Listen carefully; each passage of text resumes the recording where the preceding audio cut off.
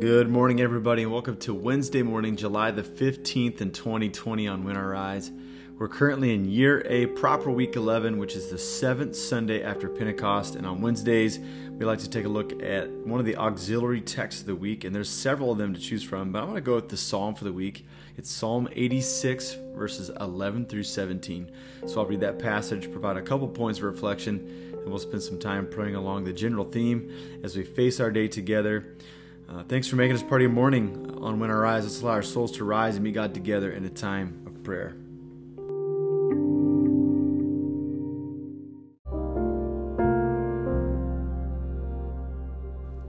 Psalm 86, verses 11 through 17. Teach me your way, Lord, that I might rely on your faithfulness.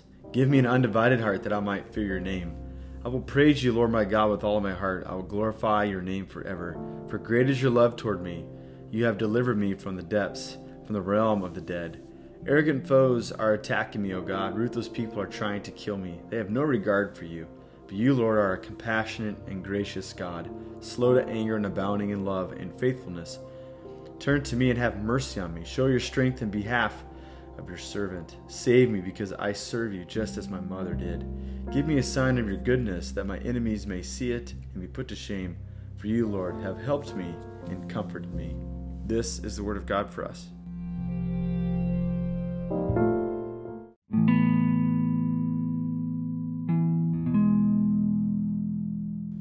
Every social context and community has things that people are generally excited about and terrified of.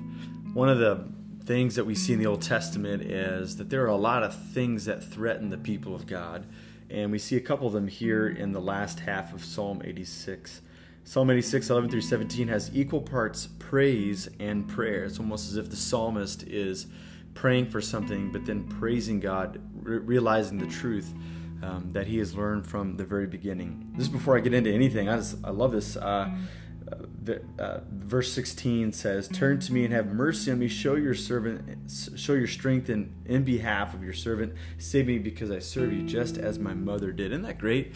In a patriarchy community where fathers and sons take the prominent position, I find that it's a neat anomaly here that the psalmist attributes some sort of an impression that a mother makes upon a son to know the ways of the Lord.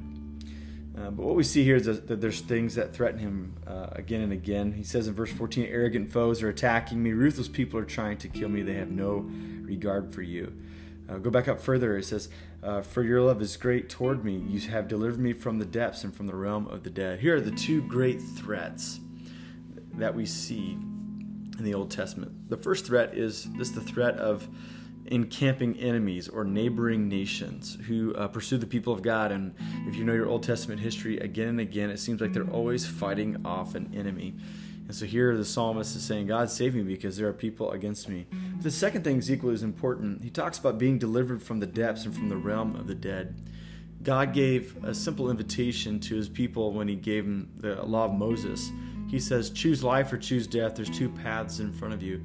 And one of the things that they were taught from an early age is that they chose the righteous path and the laws of God, that their life would be preserved and that their life would not be cut short. But if they took the road that leads to death and destruction, they would be pulled into the depths. They get pulled into Sheol. And their life would be a little bit disappointing because it didn't amount to all that they had promised to be. And so here are the couple of threats. The threat of external armies and the threat of things that drive us on the inside to take the path that we should not take. And so here's the psalmist pouring out his heart and worshiping at the same time. Church fathers said that anybody who sings, they pray twice. And I like the way that N.T. Wright says that when you sing, it's like as if you and I beat back all the weeds that can grow in the midst of our life. He says they're like the sturdy shrubs that one plants in the garden and doesn't give any soil or root system for the weeds to grow up within it. And so that's what praise does. Praise doesn't deny that we have trouble.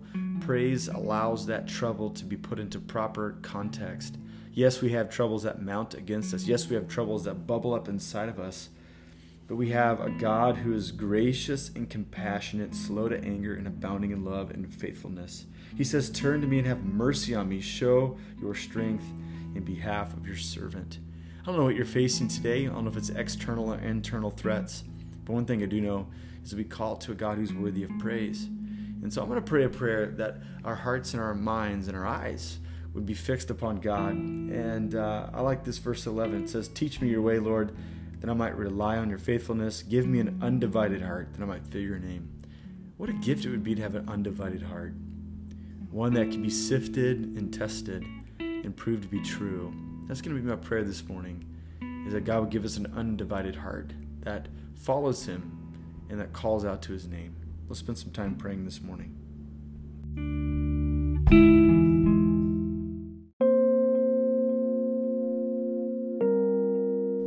Father, Son, and Holy Spirit, I thank you today that you're a good God and you're a God who sees all things. And even though you see all of us and all of our thoughts and all of our deeds, all the things that we do and all the things that we refrain from doing that you've called us to, I thank you that just as the Psalm says this morning, that you're gracious and compassionate, slow to anger, and abounding in steadfast love. God, I thank you that your mercy pours out upon our lives fresh and new every single morning, that great is your faithfulness. So God, the threats that are mentioned in this text are threats to our lives. We feel the threat of those external forces trying to pull us away from the direction of faithfulness. God, we also recognize that there are threats that are harbored deep within us and that cause us to lose sight of your ways. But God, we have the same request as the psalmist this morning, that you give us an undivided heart. What a gift it would be to be undivided, to be single-minded. And so God, this day I pray that you would allow us to delight in the beauty of your holiness once again, that we'd be swept away and caught up in all of who you are, in your glory, in your goodness, in your truth, in your love, and that it would transform us, that we'd trust your ways, that we'd sing songs to you, that we'd flood our life with praise, which beats back the weeds of discouragement and doubt and dishonor. So be with us, King of Kings. Allow us to serve you only. I ask all these things in Jesus' name. Amen.